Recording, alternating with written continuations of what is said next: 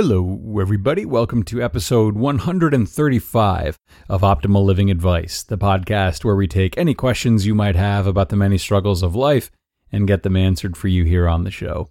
I am your host, Certified Life Coach Greg Audino. Happy to have you here today, everyone. We are going to be looking at a question sent in by a listener who is having a hard time forgiving herself during the aftermath of a breakup. We are going to help her navigate this problem and the general attachment struggles I feel are also attached to it. So let's take a look and see if we can help her get back on her feet.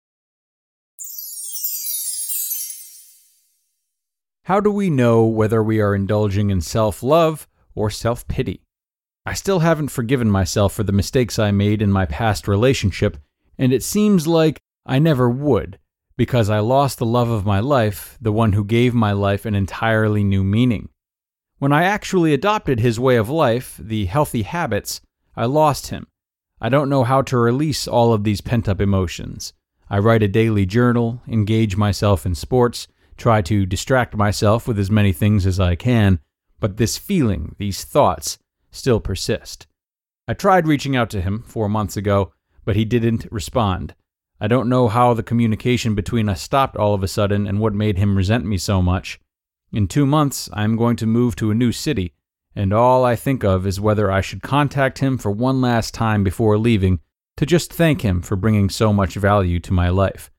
Perhaps I am still hoping for something, but knowing that I conveyed my final goodbye might leave me with no regrets.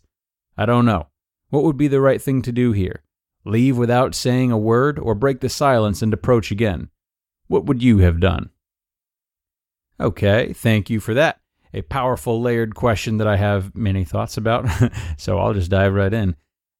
I think that all of these struggles you're facing right now, from the healthy habits you are filling your days with currently to the move that's coming in 2 months, all boil down to what you said at the beginning.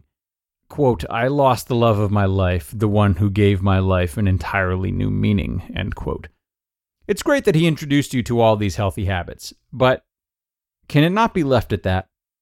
Does him introducing you to those habits or the habits themselves have to signify more, or can they just be what they are?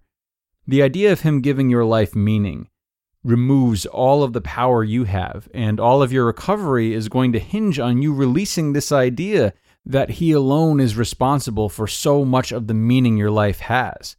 And forgiving yourself is going to be extremely hard until you are able to successfully detach the two being him and your own meaning. I'm not talking about forcing yourself to get over him, that never works, but acknowledging and living by the philosophy that you are your own person with your own value aside from him and his presence and his contributions. I believe it's also time for you to start being as kind to the thoughts you're trying to get rid of as the thoughts you're trying to harvest. I'm talking about pent-up emotions you said you want to release. If your objective has been to consciously distract yourself from these thoughts, they're going to persist and grab a stronger hold of you because you're not respecting them. You're not allowing them their place, thereby making them more of a nuisance. So, to answer your initial question, as far as these distractions go, the tools you're using to fill your time, aka the healthy habits he introduced you to, I would say they're good tools for self-love, but maybe you're using them for self-pity. Again, that's a maybe. I'm not sure I would classify it as self-pity, but whatever the case may be, a part of you detaching from him is also detaching these new habits from him. No need to ignore the fact that he introduced you to them, but enjoy them for what they can do for you and just leave it at that. Your parents probably taught you how to ride a bike, for example, okay? And now you just ride bikes. Bike riding is fun for you, and though you learned it from your parents, that doesn't mean it has to be forever intertwined with them, you know? And the same could be said of any of the things he introduced you to. Journaling is good for you. You had to learn it somewhere, and you learned it from him. It may be a little tender right now since this is all new, but the day will come when journaling is just journaling, rather than a symbol of your past relationship. It's yours now. It's yours, and it's a part of your new journey forward. Now, as for the resentment you feel he has for you, I wouldn't necessarily bank on that, unless he's told you that he resents you, of course. It is highly possible that he just feels it's healthier for both of you if there's no contact. And should that be the case, I can't really blame him. The majority of relationship experts agree that maintaining no contact is a very healthy practice in the long run, even if it is absolutely agonizing when the wound is still fresh. And even if he does hold resentment, well, then, those are feelings he needs to work out for himself, and you're not a part of that process unless he asks you to be. But regardless of whether it's resentment or boundary setting that kept him from responding when you reached out 4 months ago, if I were a betting man, I would say that your attempts to contact him then or to thank him once more before you move are both bred out of wanting something to be rekindled. So I'm proud of you for acknowledging that possibility in your final paragraph. Obviously, there's a sense of hope that's on the other side of contacting him once more, a feeling of possibility, which is ever so comforting right now. But it's highly unlikely that such an interaction would make him want to come back, nor would it give you a sense of closure. I'm sorry if that's hard for you to hear right now, but again, there's a lot more power to you than you're currently unleashing. And even if he was a good partner, you can still thrive without him. But right now, you've tried reaching out, and for whatever reason, so far, he's decided it's best for him not to talk. It's his right to have that decision, and again, you are capable of living fully in spite of it.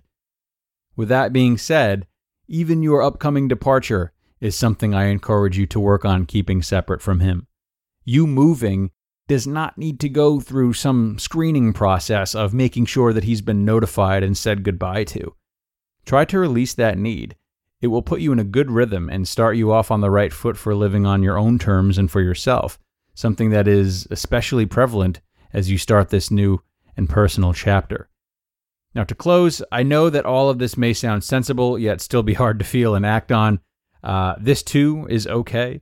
Sometimes we know what's right, but we just need extra time to build the courage to pull the trigger on it. I am highly guilty of this myself. So, until the feelings follow more easily, just try forgiving yourself out loud and see how it feels. Try it every day, even if it just takes a minute. List the things that you feel you did wrong and forgive yourself out loud. Remind yourself that you couldn't have done any better at the time. After all, none of us can ever act past our current levels of consciousness. And on his part, maybe he could have been more patient with you, or maybe he couldn't. Either way, this is yet another great opportunity to separate yourself as your own entity and be better equipped for when your next relationship comes around. And it will. All right, everyone, that wraps us up. To the woman who sent this in, I appreciate it and I thank you. I also wish you well in recovering the parts of yourself that you've maybe lost, and I am excited for your journey ahead, both spiritually and geographically. Good luck with the move. To everyone else out there, you know the drill. If you are struggling with something that you would like my help with on the show, please email your question to advice@oldpodcast.com. advice@oldpodcast.com. We'll take your questions there, send you a written transcript if you'd like one, and do our best. Okay, everybody, thank you so much for being here. Hope you come back for the next one, and I'll see you there. Take care, guys.